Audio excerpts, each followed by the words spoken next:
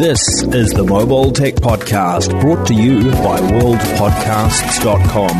Now here's your host, Tech Girl, Miriam Joie. Brought to you by Audible. Stay tuned for a special offer at the end of the show. Hi, and welcome to the Mobile Tech Podcast. I'm your host, Miriam Joie, and today is Wednesday, July 8th, 2020, and my guest is Carolina Milanesi. Hi, Carolina, how are you? I'm very well. How are you? So good to be back. Yes, thanks for coming back on the show. I would love to hear your perspective on a whole bunch of things that I think folks like you, analysts, are really good at digging into. You saw the topics list. The big news, of course, is going to be the Nord this week, the OnePlus Nord. What a name. How do you feel about that? Well, I'm glad they didn't go all, Kim Kardashian West with the name, and it's actually Nord. It's an interesting name because I don't know if they want to signal kind of the direction that they're taking, which is interesting because if you think about it from they're going more mainstream. And so maybe they should be going south instead of north. But I think that the concept that they have, and especially if you watch, which I'm sure you have, the video that they posted about the research that they done in India. Yeah, I only watched the first episode. I know the second episode just dropped today, but I haven't had a chance to watch it yet. It is fascinating because they actually hit on a lot of points around the differences between specifically the Indian market and the Chinese market. And the consumers in India are quite, I don't want to use the word demanding, but they want a good return of investment, and they always want to feel that they got a good deal out of the money that they spent on their phone. So I'm not sure if Nord wants to reflect that, the kind of a North Star, the fact that the Nordic branding is a little counterintuitive to me for the market, the primary market, which is India. But maybe This is a trend there right now or something.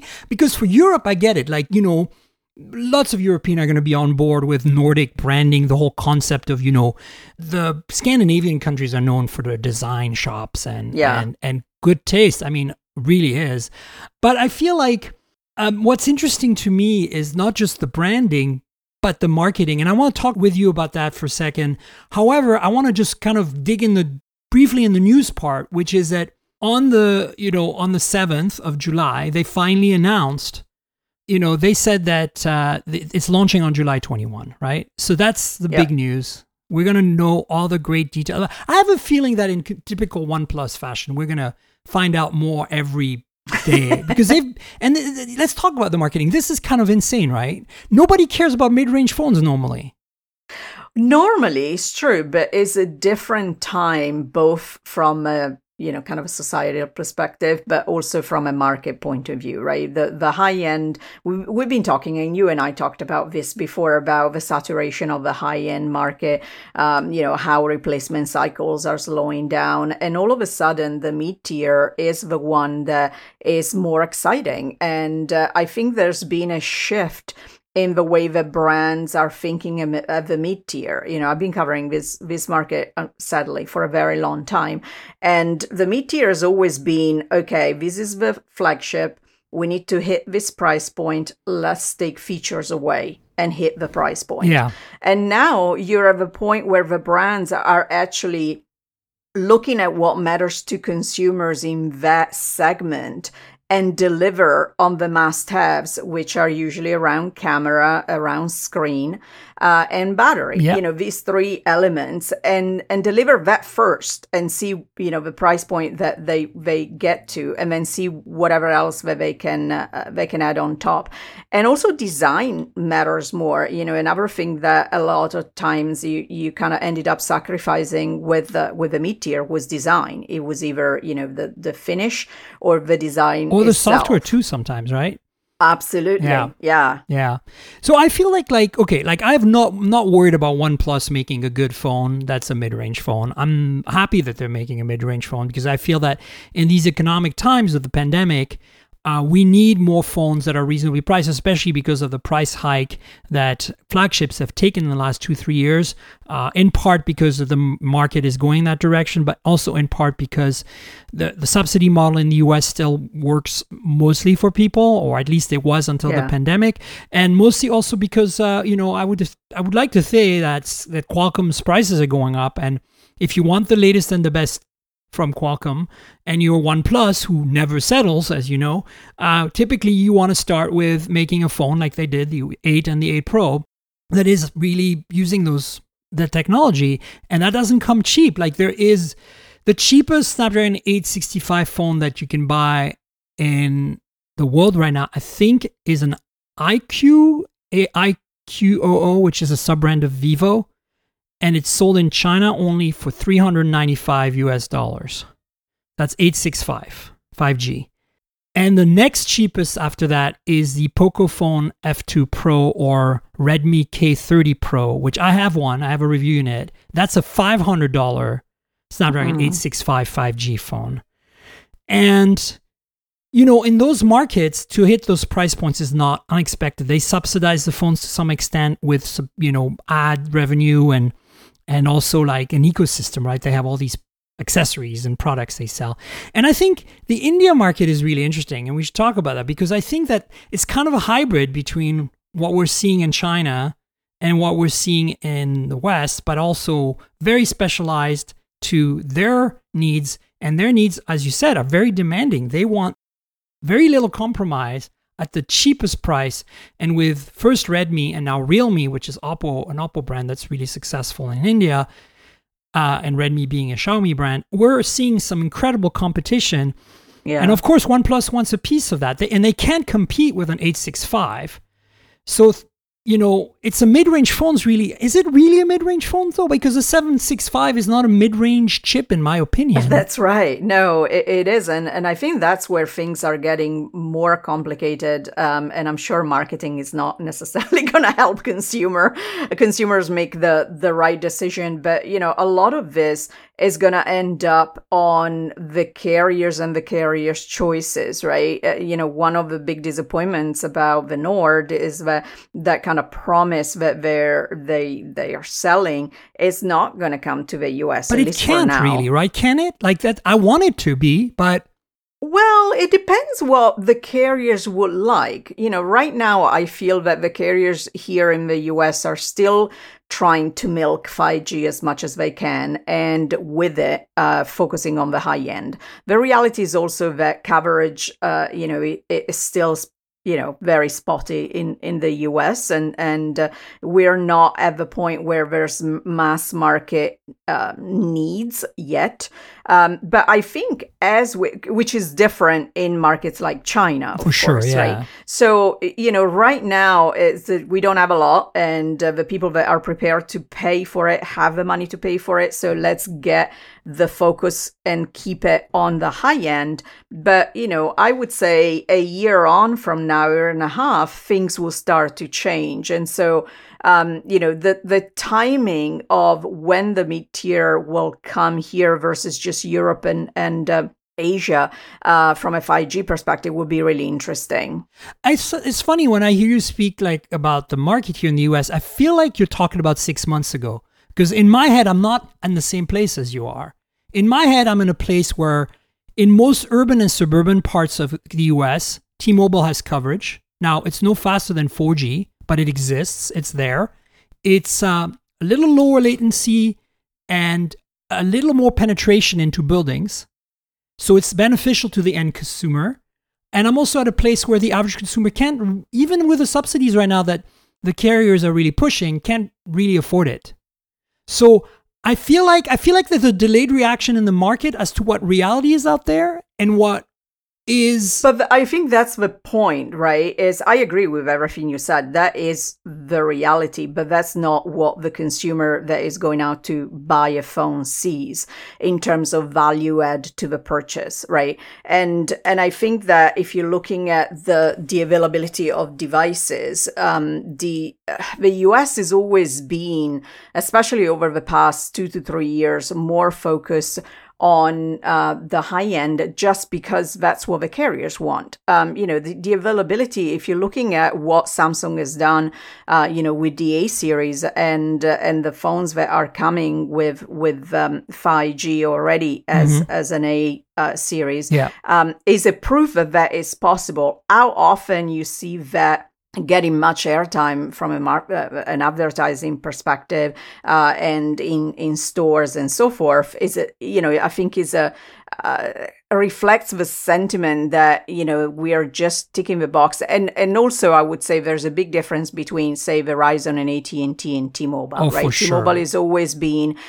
way more open to brands and to a broader variety of phone models as well. So So we're gonna see what this phone looks like on the 21st of July. I have a theory.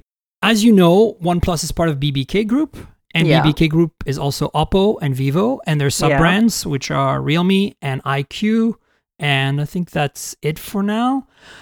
So the question is, will the OnePlus Nord be a rebranded Oppo Reno 3 Pro 5G, which is a model available in India and other markets, which is basically a Snapdragon 765 phone, I think it's 765G, with 5G, with a dual front camera, which is what the Nord is supposed to have, and a quad, I can't remember, rear camera system at a price point of less than $500.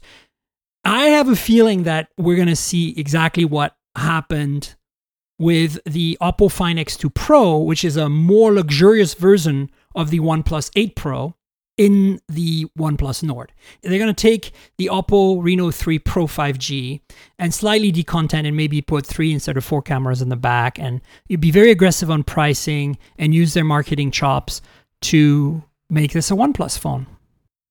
Look, at the end of the day, I think that wouldn't be a bad move, right? No, absolutely not. In terms of leveraging the powerhouse that they have at their disposal and the economies of scale that doing something like that would allow them to do from a price point perspective. I do hope, though, that what matters at the end of the day to the consumer is that look and feel, because the people that look at the A Plus and that's what they want to buy and cannot afford that, and therefore will look at the Nord, want to feel like they have a OnePlus phone. And I think the software will be the big differentiator here. Absolutely. Oppo's software is very good now. ColorOS has gotten really good with the Find X2 Pro. This new version is much more palatable to kind of like, our taste in the West, in terms of not being as much of a copycat of the iPhone experience, like in terms of the skinning. But at the same time, OnePlus, Oxygen OS has always been a better experience. And you're right, if they can hit... it's interesting, I have the Oppo Reno 3 Pro, but I don't have the 5G version. There's a 4G version that's only sold in India, and that's the one I have. MediaTek sent it to me. It's got a Helio P95 on it. And that phone is very affordable and very premium feeling and looking. And I'm pretty sure it's very similar to the Nord, except that, the difference in chips and 5G support. And here's what I've found. They cut corners very interesting places. They have no NFC, for example, because in India it doesn't matter, right? Exactly. Yeah. And they have plastic instead of metal and glass.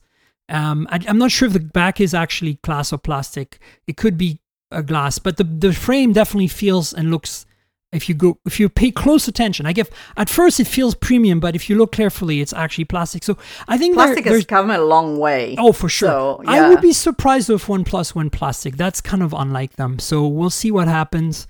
But I'm really excited about this Nord. I'm hoping to get my hands on one, and if I do, I might switch from my OnePlus 8 Pro, which is my daily driver right now, to see what life is like with the same company's product at a half price point, basically, right? Almost. Yeah. We don't know the price on the Nord, but we know it's sub 500, and we know that the OnePlus 8 Pro that I have is an $899 or $999 phone, depending on what version you buy. I'm pretty sure I have the $999 version right now because they gave me the best one to review, and I'm spoiled, right? I have the fastest, nicest, pretty much phone money can buy today in my pocket. One of the probably top 5 in the world. So I'm going to do that. I think I'm going to do this experiment because I'm honestly feeling like I don't need a flagship anymore. But see, that is what is fascinating to me right now, because, you mentioned earlier that one of the, aside from being tactical as far as the features that are not needed, so, like NSC, the other thing that you mentioned earlier was software. And now a lot of the software, if obviously, if you don't have issues from a processing perspective on the phone, can run across the board and give you the experience that you want, and supplement, in a lot of cases, even the camera capabilities, right? And so it's interesting how when, I try and go down in the price point, and I've done that. Last year for a while, I was using the Pixel 3a. Oh, it's fantastic, right? My main phone. And it's a great phone. I tried the TCL 10 that just came out was this 2 months ago? 2 months ago, yeah. Yeah. That was a good experience. There's so much now that you look and the combination of software doing some of that heavy lifting and, the improved design on the hardware side, it will make a lot of people happy. And, to your point earlier, yeah, and that's why it's so disappointing we're not going to see it in the US. Even if, I feel that they're worried that the carriers are going to be mad by them cannibalizing the OnePlus 8, which is the only carrier phone, right? Yeah, and that's exactly my point, right? It's just greediness. Whatever that phone's going to be, let's say it's $450, right? The Nord, and when it's announced, the pricing, let's say it's $450. Yeah. I don't know. Let's say it's $450. Even if they sold it in the US for $550, right? They'd be cannibalizing potentially the 8, which the carriers would be mad. So that's, I think, the only reason why they're not bringing it, because everybody needs and wants that phone right now. That and the Pixel 4a, which is missing in action. We're going to talk about that in a minute.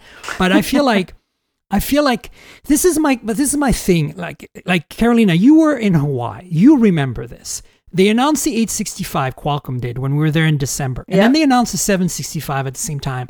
And I believe we all looked at each other going, great, we got choices. They can make a really high-end phone with a separate radio and go all nuts, and we're going to see some flagships of that. And then they can also make 765 phones that are going to be more affordable and kind of maintain the price point around 750 or so, right? That's kind of what I had in mind. And not 1,000, but 750, which for the US, right? But then we never saw a single 765 phone for a while, and not even abroad. Never mind in the US. And then now we're not seeing them in the US. They've been announced though, where they're finally dropping in. We have the TCL 10 5G. By the way, I reviewed the TCL 10, the non-5G version, the Pro and the L on Hot Hardware, so check that out. But I feel like they're all coming, but to me it's 6 months too late. It's like, not 6 months, because then I know the chips were announced, but when we started seeing the 865s, like the V60 and stuff, around February, March, around MWC when it didn't happen. That's right. We should have started seeing 765 in the carrier stores in the US. Yet, I really feel like it was artificially held back from us, because we know the Velvet's coming to the US somehow, and that's a 765G phone from LG. The Galaxy A71 was just announced. Yeah. Well, it was announced for T-Mobile as a regular low-band 5G phone a little while ago, but it's now coming to Verizon as a custom version with millimeter wave, and we'll talk about the millimeter wave tax in a second. But so it's starting to happen, and then we have also some other phones that, like the TCL 10 5G. So we have phones that are coming, but yet it's not the floodgates I was expecting. And again, as you said, I feel like they're just artificially keeping things inflated for their profit margins. Yeah. And somehow people are yet not quite understanding that going to get that subsidy on that Galaxy S20 is actually going to hurt them financially in that 2-year period they're going to be with that carrier, where they would be perfectly well served by Galaxy A71 or TCL 10 5G or a OnePlus Nord if it came here, or the Velvet when it finally comes. Hopefully it's more affordable than the price in Korea, because it's pretty expensive right there. But I really think that the carriers are continuing to milk the way that the US consumers have been looking at this market from the very beginning, coming from Europe, and that too. Yeah. In Europe, people have always pick their phone and then found the carrier that would give them the best deal from a data and voice perspective. Yeah, this whole from unlock a cost thing. Yeah, and here we never had that. If you don't mind, I have a rant. I bought an iPhone SE for my spouse Theo when it came out, and I couldn't get it from Apple because they were sold out. So I bought it from T-Mobile, which is our carrier. I bought it full price from them, and they won't unlock it for me. Oh wow! And the reason they won't unlock it for me is because we haven't actually used it for 40 days. Like, we just started using it. So the SIM has to be in the phone for 40 days. I thought it was just you put the SIM in, like the day I got it, I put the SIM in for a minute. I registered on the network and I figured, okay, my 40 days are counting now. Because first of all, it's ridiculous that I paid full price for a phone on T-Mobile. Right, so why lock I've you been in? a customer for 20 years in good standing. I have 2 lines and I can't get it unlocked instantly, number one. So 40 days, fine. I'm willing to play the game. We're not going anywhere. It's COVID, right? We're not traveling. We don't need to unlock this phone right now. So, but I put the SIM in and I figured 40 days would be good. We then you started using the phone every day, like a few days ago. And guess what? They won't unlock it because they say, oh, you haven't been using the phone for 40 days. The SIM hasn't been in there for 40 days. I love T-Mobile. I'm not going to move. I love their pricing. I love their marketing. I love the coverage in the areas that I'm in. It's really good in terms of performance in particular. I love their 5G network, which I use every day on my OnePlus 8 Pro. I just feel like you're nickel and diming me here, T-Mobile. I paid full price for an iPhone SE and I can't get it unlocked right away. Or even after 40 days of actually use it nonstop for 40. Like, come on. And so this is the kind of stuff that is leading to us not seeing 765s. It's the nickel and diming because I actually feel that most people out there would be perfectly served with a 765 phone. Oh, I totally agree. I think we finally reached the point where the 7 series of chips from Qualcomm is good enough, right? Yeah, I agree. I mean, especially if you're not... Look, there obviously are features that are hardware driven that make sense in a high-end phone. And there are going to be people that will always be happy to pay that extra price, right? The extra premium. But for the majority of consumers, the cameras now are good enough with the help of software, and battery life is good enough. The screens are, good and reliable. And those are the things that still matter to most people. And if you are one of the vendors that keep up with the software update, you have that playing for you as well. So it's a very different market. And that's why when you go to Europe, where you have a much more diverse set of customers between, prepaid and postpaid, between unlocked and not, and you see so much more variety in the models and the brands that is so refreshing to realize and see what's out there. And it keeps the competition, not just from a carrier perspective, but obviously from a brand point of view on the hardware side, much more on their toes, which is benefiting then the final customers. Absolutely. And so it's interesting to me because, at the same time, Carolina, here in the US, the iPhone SE has been a great success and it's been adopted with open arms by carriers. So I think there is room for carriers to sell good phones, and the 3A proved that as well. I would like to think that Google sold more phones than OnePlus last year, which surprised the crap out of me. And I think that is in great part due to the 3A.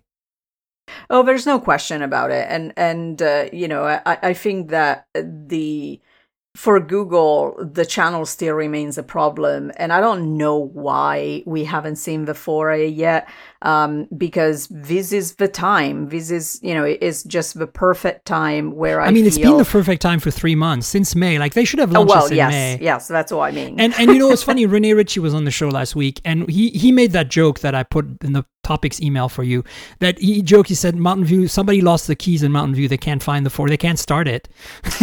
And it's kind of true. Like, I feel that way. So I want to tie it all back a little bit. So we talked about the OnePlus Nord. It's launching July 21st. We'll know more soon. I think we're all collectively really excited about it. before we leave that topic and go to the next, we've already dabbled some of the topics, but I want to kind of like consolidate the Nord discussion a little bit and ask you, like, isn't it magical how OnePlus has managed to make a mid-range phone exciting? Like, to me, that's exciting because I actually love mid-range phones. I feel that in the last 2 years, we've had some really good mid-range phones. And a lot of people have no idea they even exist.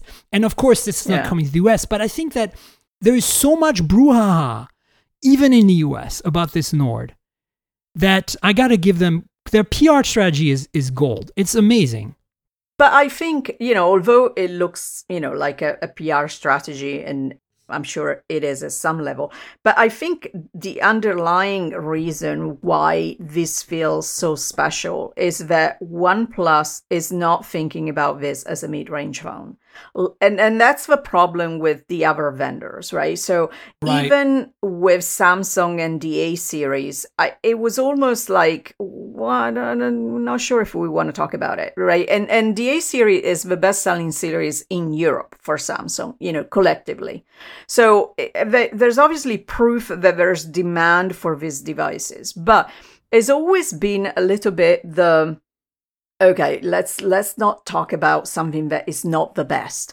And I think that with Nord, what OnePlus is really doing in saying, this is the best that you can buy for a price point, right? So it's not second best to the flagship. This is it. This is your flagship. If this is what you want, if, a high return on investment, if you want value for money, this is it. And so why treat it like a kind of a second-class citizen when it comes to the way we talk about it? And I think that's what creates the magic that you're talking about. And I feel there's also, like, they're doing a perpendicular marketing technique here, it feels like. It's like, it's not on the same parallel line as the OnePlus 8 and 8 Pro. If you draw a line where the left point is 0, and that's the cheapest phone, the worst phone you can buy, and the right of the line is the flagships, right? The OnePlus Nord technically is somewhere, 3/4 of the way up, but they're not putting it in that perspective. They're basically plotting another line going perpendicular away from that, going, we're our own thing and we're good in that thing. Yeah. Or like a parallel line, I guess. And I love that. Yeah, and I think that's how you should look at it. And totally. I don't understand how nobody's done that before. I mean, even Apple concedes, we made a cheaper iPhone and we compromised on only one thing, really, and that's the display and maybe the battery life. The camera is a minor compromise, but not much. The processor certainly isn't a compromise. And everybody bought it because why wouldn't you? It was an amazing, and the timing couldn't have been better, right? Which is also why I'm so vexed about the Pixel 4a not coming out around that time. But yeah, the Nord is exciting. Let's also button up quickly the Samsung A71 for Verizon, because the millimeter wave thing is something I want to talk with you about. I call it the millimeter wave tax. Actually, I didn't come up with that. Sasha Segan came up with that. Yeah. And I think he's completely right. Like, I understand Verizon's predicament, if you want to call it a predicament, because obviously they make a lot of money, right? They're fine. But they got themselves into it too. Yeah, they did. And for those of you who have listened to the show for a long time, you understand what's going on here. But for those who don't, there are 3 tiers of 5G. There's high band, mid band, and low band. Mid-band and low band is what is easiest to implement. And then there's high band, which is called millimeter wave, or Verizon calls it ultra wideband. And that is much harder to implement. And I'm only going to get into technical details because this is not what the show is about, just to give you a preface.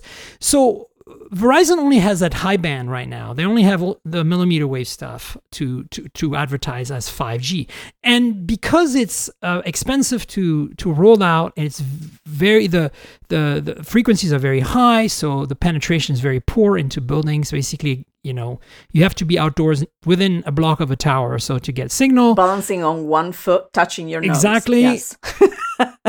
It's going to get better, but it's super interesting technology. It's the future. There's no doubt about it. Eventually they'll get it right and it'll be great, but it requires you to have cell sites at every block, and it doesn't go into buildings very well. and that's why 5G is 3 different bands, because they complement each other. You have low band, which is what T-Mobile's rolled out countrywide, and AT&T to some extent, which basically covers, it's very much like LTE. It's just LTE on steroids. It's not that fast, but it works much better than LTE. And then you've got mid-band, which really works well in urban areas, but not needed to have a cell tower every block. And then there is millimeter wave, which basically is ideal for airports, indoors, where you can put a repeater, basically like Wi-Fi, in every 200 meters or something. And then you have, of course, stadiums and stuff, which we'll never see again because of pandemic. And airports, we'll never see them again either. So I'm not sure millimeter wave has much of a future. I'm just joking. But millimeter wave comes with this tax. And I think that's kind of what Sasha was getting to. And the tax is that it's expensive to implement, and it makes the phones more expensive because you need to add extra hardware antennas to make it work. Yeah. And the 2 chips right now that support it, I mean, there are some chips from China as well, but like from Huawei. But for most phones, the 2 chips that really support it is Qualcomm's chips, 865 with the X55 modem and the 765G.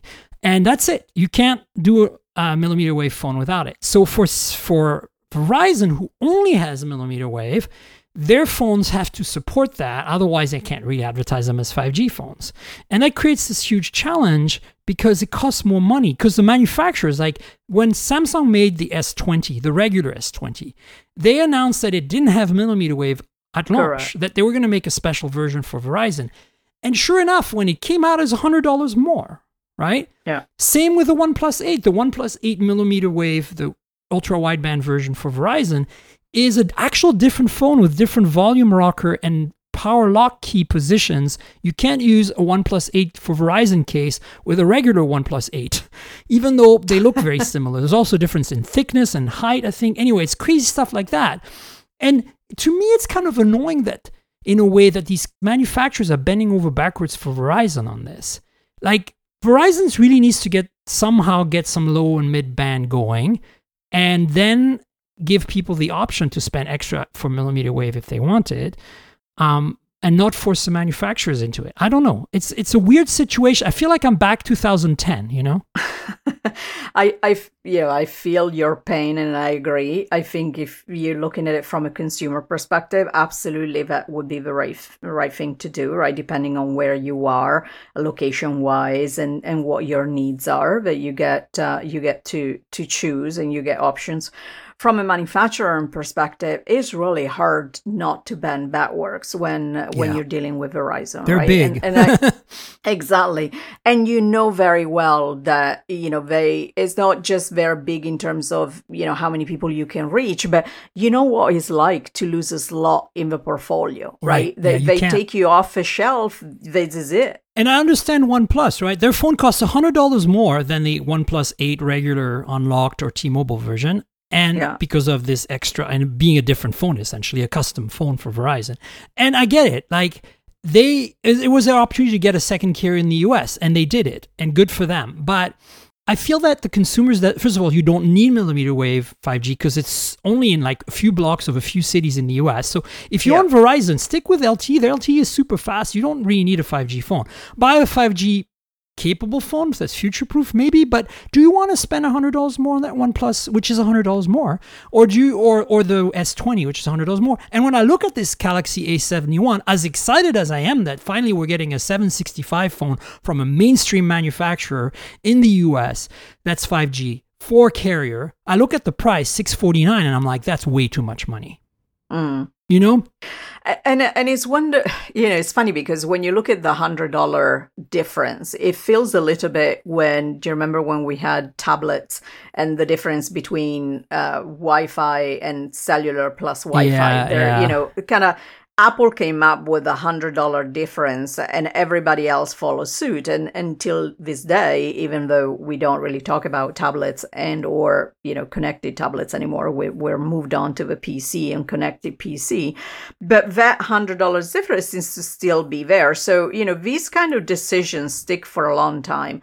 I do wonder, though, if, as other carriers do become more welcoming to mid-range phones, even in the US, and we started to see some of that definitely with T-Mobile, if the pressure is going to come on more, because, the combination of well, for the majority, to your point, for majority of Verizon customers, the return is not obvious, and they have a premium. I mean, the 1 and 1 makes it -3 instead of plus. Yeah, right, exactly. I don't know. I feel like Verizon's in a tough place because I can't recommend to anybody to get a 5G to bother with 5G on Verizon right now. Anyway, I can in the future, but not right now. And that's the problem they're going to have, right? It's true that it's more costly for them, but the more they're engaging in this kind of, millimeter wave tax, for lack of a better description, the more they're not recouping that cost of the infrastructure. So something has to give. And the only, if you go back to 3G, that was also the case, even in Europe, right? That you had that extra cost because the network was so expensive to roll out. But the carriers had to move on and decide that actually volume was going to make up instead of, inflating the price. I think what's going to save Verizon on this, I mean, they don't need to be saved, but for this particular issue, right, is that if they can get some of that spectrum for low band, mid band in the fall when the auction that's coming up, because then they can really do it. Because look, this is the interesting thing is if you look at T-Mobile and AT&T, who primarily have low band, but also have high band, and in the case of T-Mobile has all three, has mid band as well, most of their 5G phones don't support millimeter wave, even though they have some millimeter wave networks.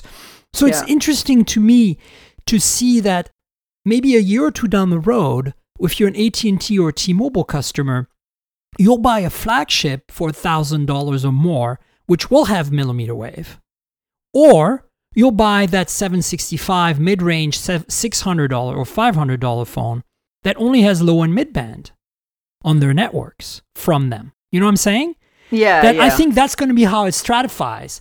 And it's interesting to me that T-Mobile and AT&T are pretty much already there. Like, they don't talk about millimeter wave anymore. They did early on because that's the first thing they rolled out. But I think you can only get one phone on T-Mobile that supports millimeter wave, and I believe it's the Note 10 maybe? But it's kind of weird, right? So it'll be interesting to see what Apple does as well. Well, right? Exactly. Apple is definitely gonna, I mean, they're going to have to make an ultra wideband, a millimeter wave version for Verizon for sure. Yeah, right? because otherwise there's no Verizon iPhone. Exactly. Yeah. So it'll be really interesting to see. And I would be surprised for economies of scale, knowing Tim Cook and his operations guru-ness, that he'll only make one SKU for this market, like Samsung did with the S20 Plus and the S20 Ultra, which supports millimeter and low band and mid band, and then all the carriers can have it. Which makes sense, right? Because at that point, you're of a flagship, the top of a top, it's expensive anyway, so you might as well go nuts, right? Yeah, exactly. Yeah. Speaking of expensive, speaking of Samsung, the other big news of the week, other than the Nord launching on July 21st, is that Samsung's going to have the Unpacked event on August 5th. And we all know what that means. That means Note 20 is coming. Note 20 flavors. There'll be potentially a Note 20 Ultra that was leaked last week. We discussed that briefly on the show. What are the other rumors you've heard? Well, I was reading the tea leaves of the actual little animation that they tweeted, and it looks like, apart from the color, this kind of coppery copper, color, it looks like a new S Pen. And if you look at the drop of what I assume is ink dropping from the pen, but if you look at the design of the pen, it looks chunkier. It kind of reminded me a little bit of the Apple Pencil type. So it would be interesting if we are seeing a different design of S Pen for the Note. But the other big rumors aside from the Note was obviously the leaked picture of the Fold. And so the other question would be, will we see both at the same event? How they're going to talk about it, how they're going to differentiate them. Is a lot for an event. And for me, a lot of time, actually over the past 3 months, as we've gone through some events, I spend equal amount of time analyzing the actual event as I do the products, because it's fascinating to see different brands tackle announcements in a very different way, right? Especially in this pandemic right? Like we're not going to be going anywhere for the first time for an Unpacked event, right? Yeah. Yeah, absolutely. Because you've seen different, OnePlus was one of the first that had the, a launch event and for the 8 and they try to replicate the kind of we're on stage, but is an empty theater type of experience. And then you had Apple that embraced the theater, but then everything was, kind of polished rears for WWDC and even before for the iPad. So it'd be interesting to see what Samsung does and like even just simple thing as to, is it going to be hosted here, virtually, but here, or virtual, but in Korea or somewhere else in the world? Yeah. Obviously, the Note is a very US-centric device, right? When it comes to sales, the US and it goes back to what we're talking about, expensive phones. Like this is going to be, and if that Fold comes out, which is supposed to be, rumored to be called the Z Fold, which is combining the Z and the Fold, it basically will be the Fold 2 in terms of its design and evolution of the original Fold, even though it might have the word Z in it. You're right. These are expensive phones that are they've been very popular in the US. And I think a lot of that is because of our carrier model, because in Europe, it's really hard to justify spending money on a S20 Ultra or Note 10 Plus or whatever it's called, and the Note 20 Ultra when it comes out, because you're paying up front for that terminal. And what you really get, like, that's much better than an A series or even an entry-level S20, right, at this point. The pencil, but, whatever it's called, the stylus, the S Pen. But the S Pen, this is a thing that I think is really interesting, right? How LG is making all their phones work with styluses, whatever you call them. And it doesn't matter. You just buy it's a standardized Wacom, whatever, digitizer tablet thing, and you can buy multiple models from multiple companies, including Logitech or LG themselves, and you can use it, whether it's the Velvet or the V60. But Samsung, still doesn't support the pens, the stylus on the S Pen on the S20, and they really want to milk people's wallets for that stylus functionality. And I feel it's a little misguided, honestly. Even Apple supports the pencil on their cheap iPads now, right? True. I think the iPad is a bit different, but in fairness, I do think that Samsung is kind of protecting the Note to some extent, and the buyers of the Note. They always talk about it. If you remember when there was the exploding Note battery issue, they talked about their Note fans as the best fans that they have, the very loyal customer, a kind of a breed of their own, in a way, and the love for the pen. And so it'd be interesting to see if there's something, if you remember from last year, there was quite a bit of work that Samsung put into Notes, their own version of Evernote, so to speak. And so it'd be interesting to see if they do something more this year around that, for just to stand out, to make the Note stand out more, so that it's not just about the hardware and the pen support, to your point, but, if you like, the full experience is richer and more specific for people that do actually use the pen a lot. I think you're right. That would make sense. It's interesting, though, that despite the Note users being their most loyal customers, Samsung decided to remove the headphone jack, starting with the Note 10 last year. But they have the buds. They need to sell the buds. Come on, Miriam. Yes, I know. The buds are honestly my favorite affordable true wireless earbuds right now, the Buds Plus from Samsung. I feel that they're the Plus best, was a big improvement over the previous version. The best rounded package you can get. If you can't go wrong. The sound's good, battery life is amazing. They're affordable. They do work really well. They have great value on feature because of the software that comes with them. And that works on any phone. I was using it on a Pixel for a while and now on OnePlus. So pretty impressed, honestly, with the Buds Plus. So that's essentially the big news was, the Unpacked happening August 5. So stay tuned for more coverage from that, obviously. I want to touch back a little bit. I know we're bouncing around the topics, but that's the way I like having a conversation and just rolling things. We talked about the Pixel 4a being missing in action, and it feels to me like they've lost that opportunity, that window of opportunity Do you think Google is misguided in their Pixel strategy? Because it feels completely messed up to me. Look, there's so many pieces to kind of pull apart on the strategy side. At the end of the day, I do think that, if you're looking at the attention, there's two things with the launch, right? The attention that you get from a launch perspective, and then, how much can you actually sell? And I think that the attention is more of a problem for the 4A being delayed than not the sale opportunity. The sales opportunity is still there if they get the market, the go-to-market strategy right. There's still previous Pixel owners that will be interested in an upgrade depending on, what the phone has to offer. And I'm not talking 3A to 4A. I don't think that would be enough for people to upgrade. But, previous generation of even regular Pixel.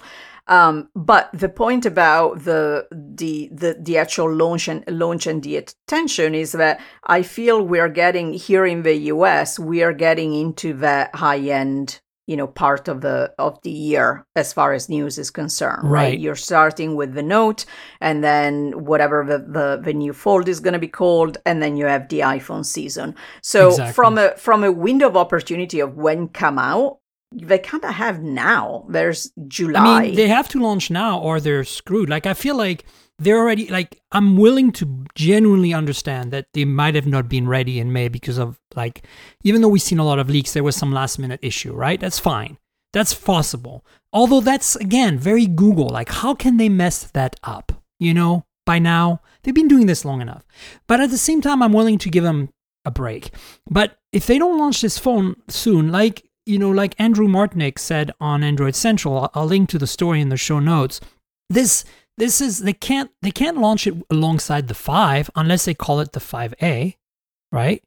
But then, you feel like you're getting a year-old product with a new name. Most people won't know. I mean, us, the people listening to the podcast, you and me and the media, I don't know. The problem is, you're right, that it'll reflect in the reviews, right? We'll all be saying, oh, look, it's the Snapdragon 730. Right. It's getting a little long in the tooth. That's actually my beef. Originally, I thought that the 4A was going to be because, 765G, I was gung-ho that 765G was, and 765 non-G, the 5G chip from Qualcomm, the affordable one, well, there's a 690 as well, but that was going to be in it because, it had been announced in December and it would come out in May or something. It would make sense.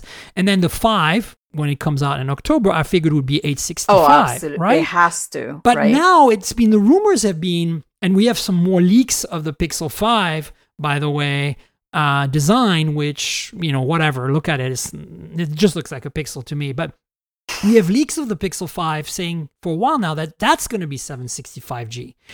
So then the 4A, and all the leaks on the 4A has been 730 or 720G. And I'm like, how is Google going to get out of this mess? Like, unless they launch in the next 2 or 3 weeks for the 4A. Or maybe they do decide to skip it. Or they skip it, or they retire it completely. And, honestly, I feel like if they launch this now, Carolina, they can't launch it for more than $299. Yeah, the price is going to be a big issue. I mean, the SE killed them. And maybe that's why they didn't launch it, because the SE came out around the time they were going to launch for $400, and it completely obliterates everything in its path because of that A13 Bionic chip, right? Yeah. And I also think within the Android community, when you're looking at some of the products, like the products from TCL, we'll see what, we had a Moto G announcement in Europe this week with 5G, right? Yeah. And there was no indication as whether or not it's coming to the US as part of the launch, but same discussion that we've had, maybe in a year time or 6 months time. But bottom and that line, is a 765 phone, by the way. It's called the Moto G 5G Plus. It's $400 translated from euros. European model. It's basically a Moto G series, but the highest end possible with a 765G and 5G support. And that's what we need. We need that so bad right now. The Moto G is ripe to be a 5G phone in the US. Yeah? And absolutely. And I think, your point about price point for the Pixel 4a is when you have 5G products that are coming in at anything between $300 and $500, depending, how strong your brand is. It's really hard. How many people will be prepared to pay a premium just because it's called Pixel? Well, that's what Google seems to be counting on, and with their strategy, the 3A was kind of an outlier, I feel, but the 4 was overpriced for what it delivered. I finally switched from a Pixel to a OnePlus because I can't deal with what they did with the 4. The camera is stupendous. I absolutely have no issues with that. The camera is gorgeous. But I feel that this design, although I think the back looks great, the sides, the color and the materials are great. This massive forehead on the phone looks ugly. And I think it's a minor thing. The biggest issue I have is, and I've been saying this since the thing launched, and it hasn't been fixed since the thing launched, which has been 9 months now or 10 months. It's that I can't use this phone for a lot of my day-to-day apps that still haven't switched over to the new biometric API. So I'm stuck with having to use a password manager or enter passwords in banking apps and stuff that only support fingerprint sensors. And this is, again, Google's fault for not making an API that transparently works. Apple, when they switched from Touch ID to Face ID, you didn't have to recode your app. It just worked, Yeah, and that's the part where, when the Pixel started, the rest of the Android market was more fragmented as far as UI and everybody was trying to put their stuff on it.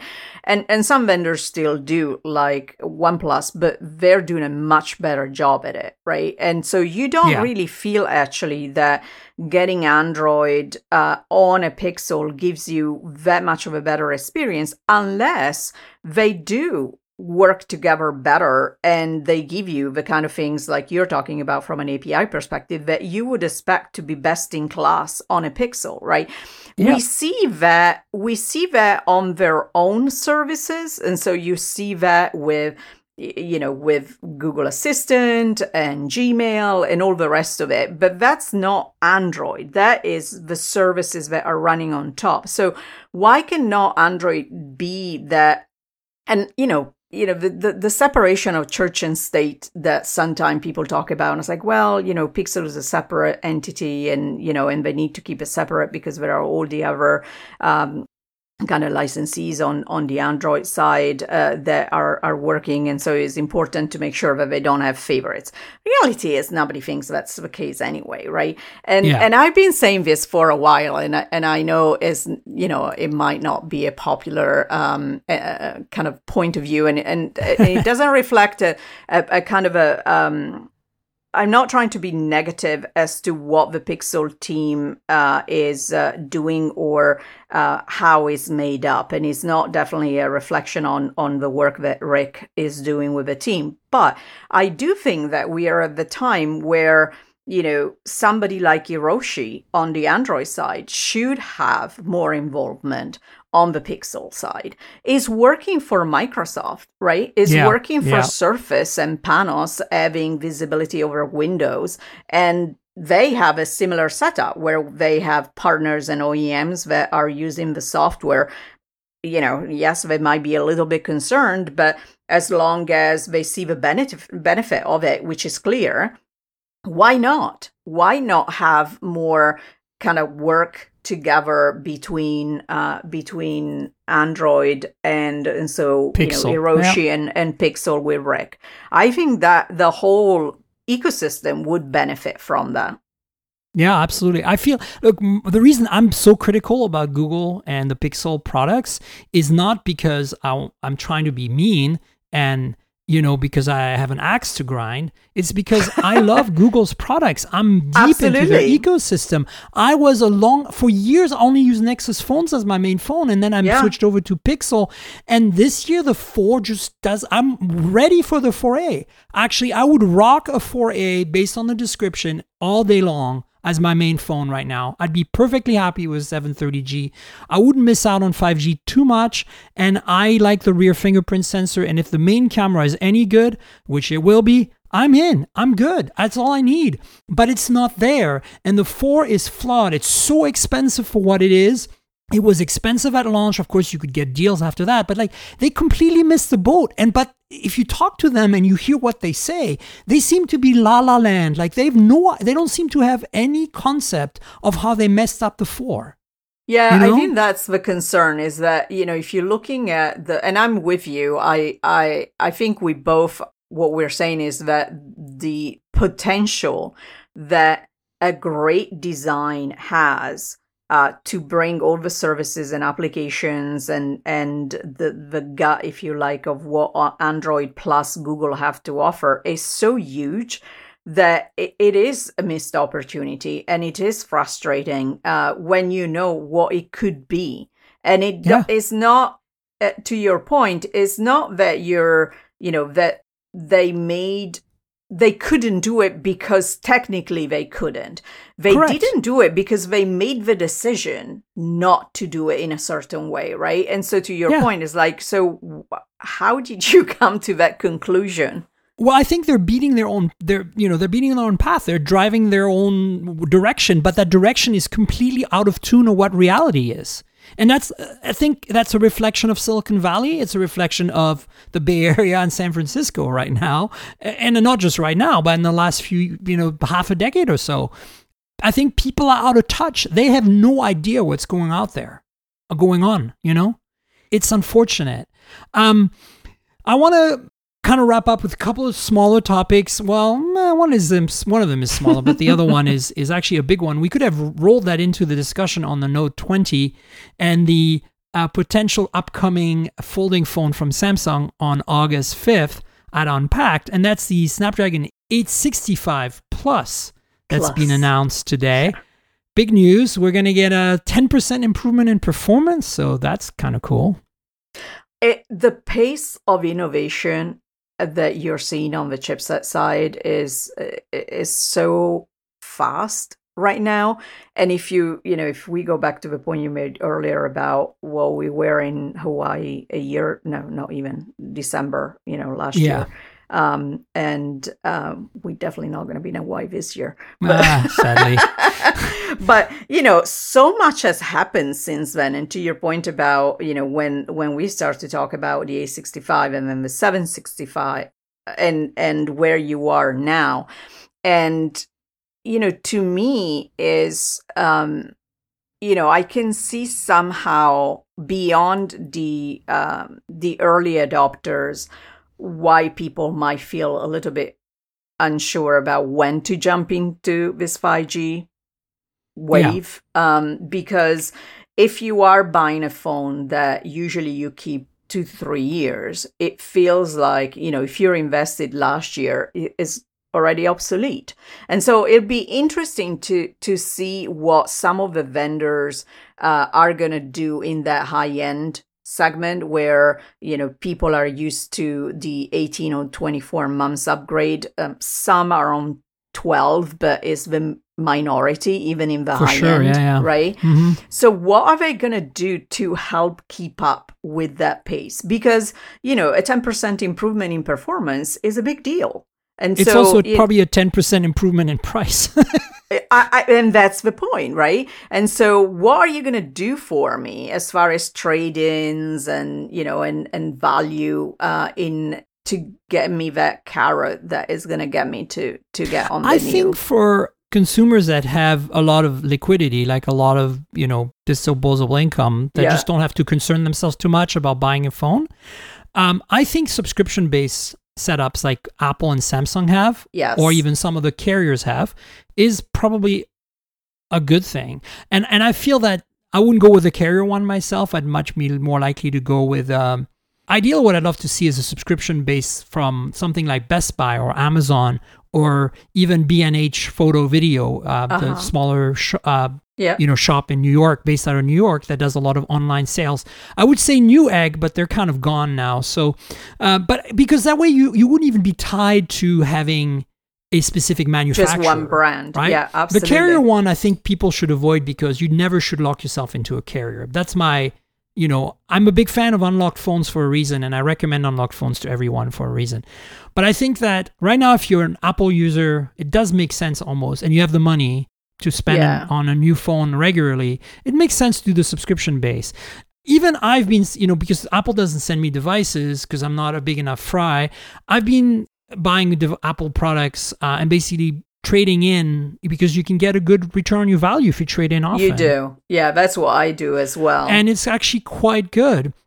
And so I think that's one of the ways to go. But the other way to go, and this is kind of a good segue to the final topic, is to buy a phone like the Redmi Note 9 Pro Max, which I got a review and it's sent to me. Basically, the Note 9 Pro and the Note 9 Pro Max from Redmi are very similar phones in spec.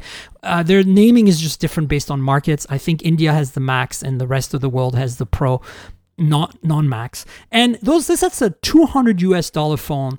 And I've been playing with it for a week now. And I can tell you with certainty, Carolina, that you don't need more than that. You need nothing else in your life than that phone to be 100% happy. It's fascinating. Because it's a Snapdragon 720G. It's got 4 cameras in the back. It's got a hole punch camera, so it looks all modern. And, it's basically great for the money. It even has Google Pay, has NFC. It works. It's just fantastic. And it's $200. You can't go wrong, Yeah, and I think to me that is the excitement of where the market is going. If you're thinking that, and I know that we're spoiled, and I know that, a lot of the people that might be listening to the show are more into that higher end type market. But if we're thinking about what everybody else is using and the needs that we have, and especially during the pandemic where, you've heard a lot of discussions around, the cost of broadband, fixed broadband, the lack of fixed broadband, right? That a lot of people still are facing. And you're looking at working from home, and you're looking at distance learning.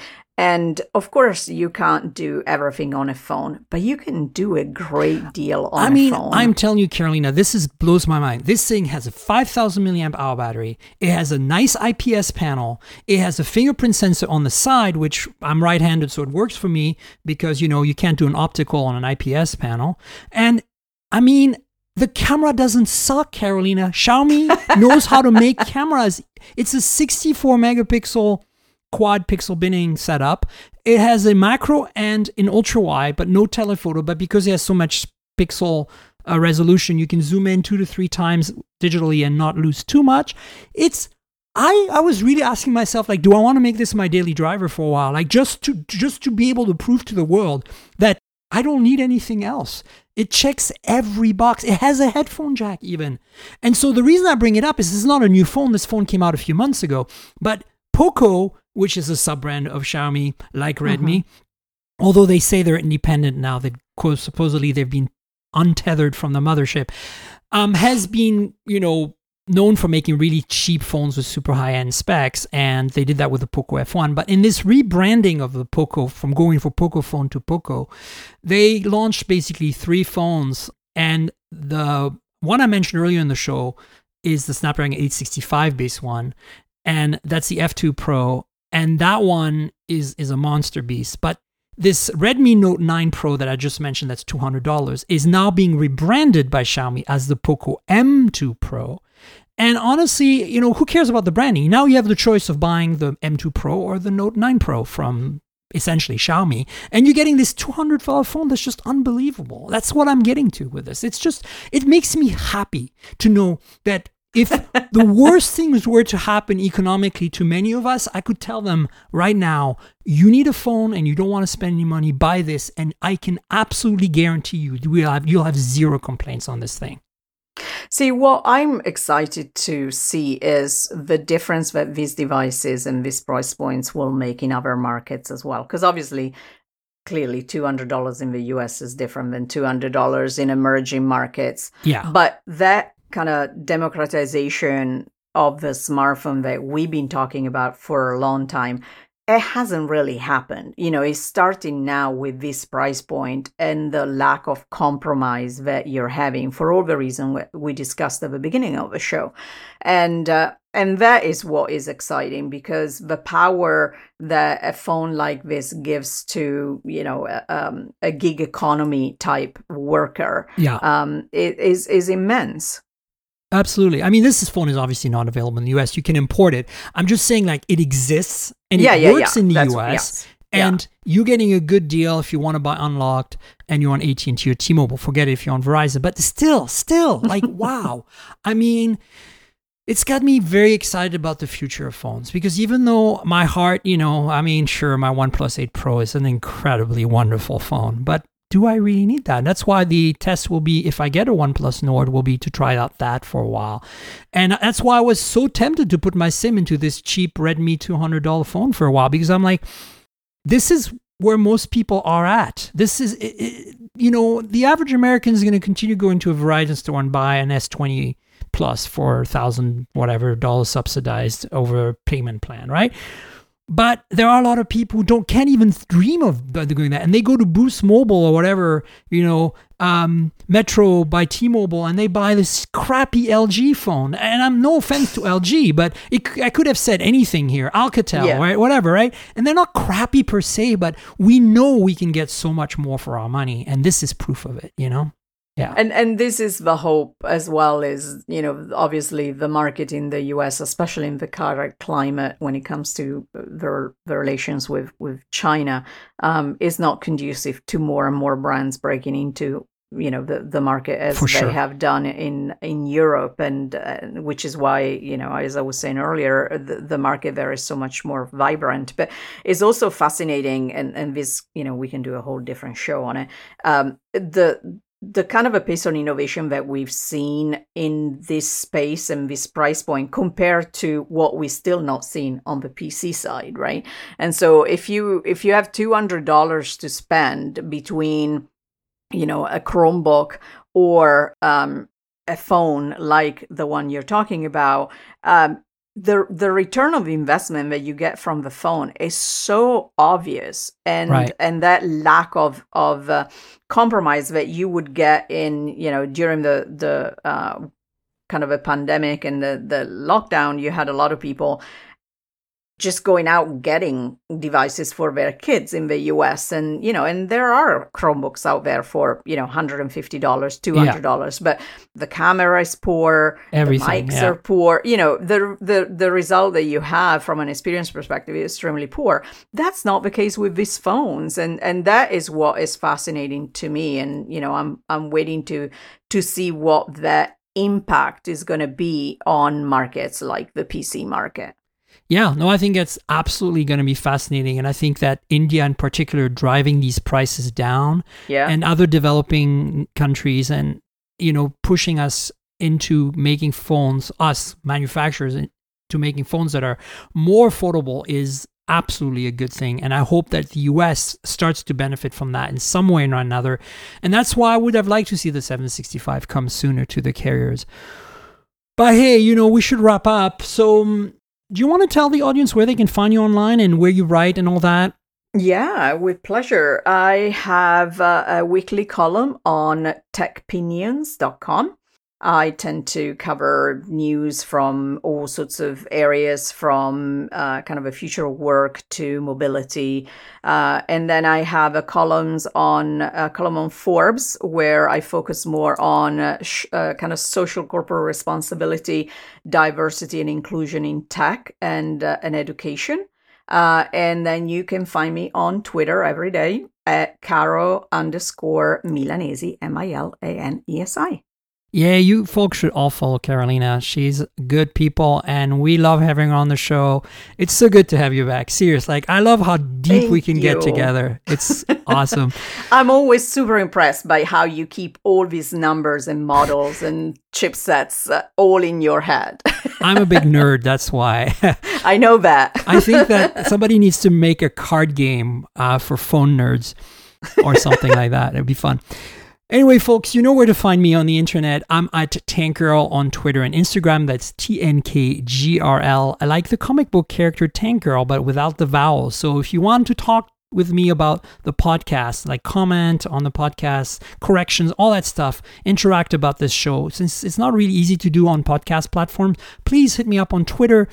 Instagram is for photos of phones that I'm playing with, photos of phones I'm using, etc. I also take photos with the phones and post them so you can have a look at what that $200 phone can do. And there's also a YouTube channel, youtube.com/mobiletechpodcast, that has some visual content that go along with the podcast. So things like unboxing videos, sometimes reviews, sometimes hands-ons, fun stuff like that. Check it out. Please subscribe, like, tell your friends, all that good stuff for YouTube. That really helps. If you're new to the show, you came along because you know Carolina or whatever, and you want to subscribe, there's many ways. The show is at mobiletechpodcast.com. We're also on Google Podcasts, Apple Podcasts, Pocket Casts, Spotify, pretty much everywhere. So just type Mobile Tech Podcast with Tank Girl and you'll find the show. And please subscribe, tell your friends, all that good stuff. If you're on a podcasting platform that lets you review or rate the show, please review or rate the show. It really helps us a lot.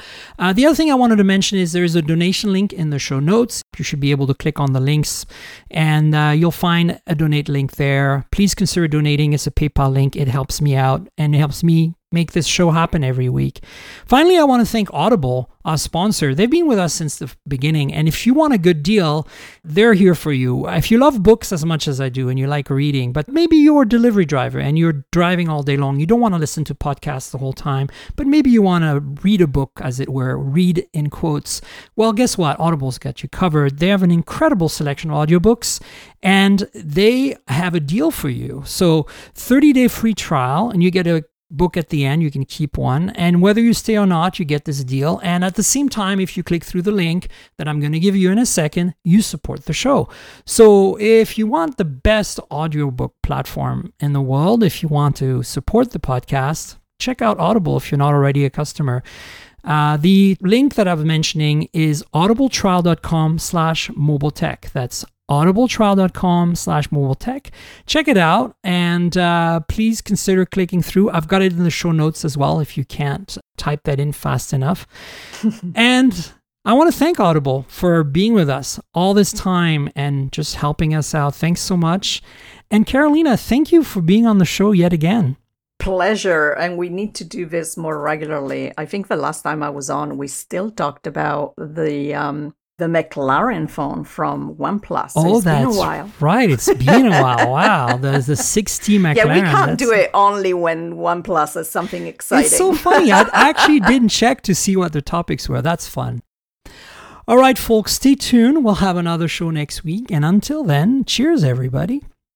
This has been the Mobile Tech Podcast with Tank Girl, proudly presented by worldpodcasts.com. You can visit us online at mobiletechpodcast.com.